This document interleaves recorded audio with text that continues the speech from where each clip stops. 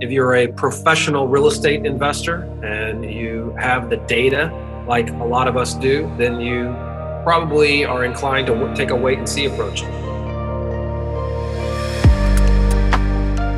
This business and business in general can be really simple. You just communicate with the people that want to buy from you. Trying to figure out how to turn my investing business into a business versus a hustle took me to a place where suddenly what I was doing was unique enough where other people wanted to understand it as well, and I could make it easy for other people to do.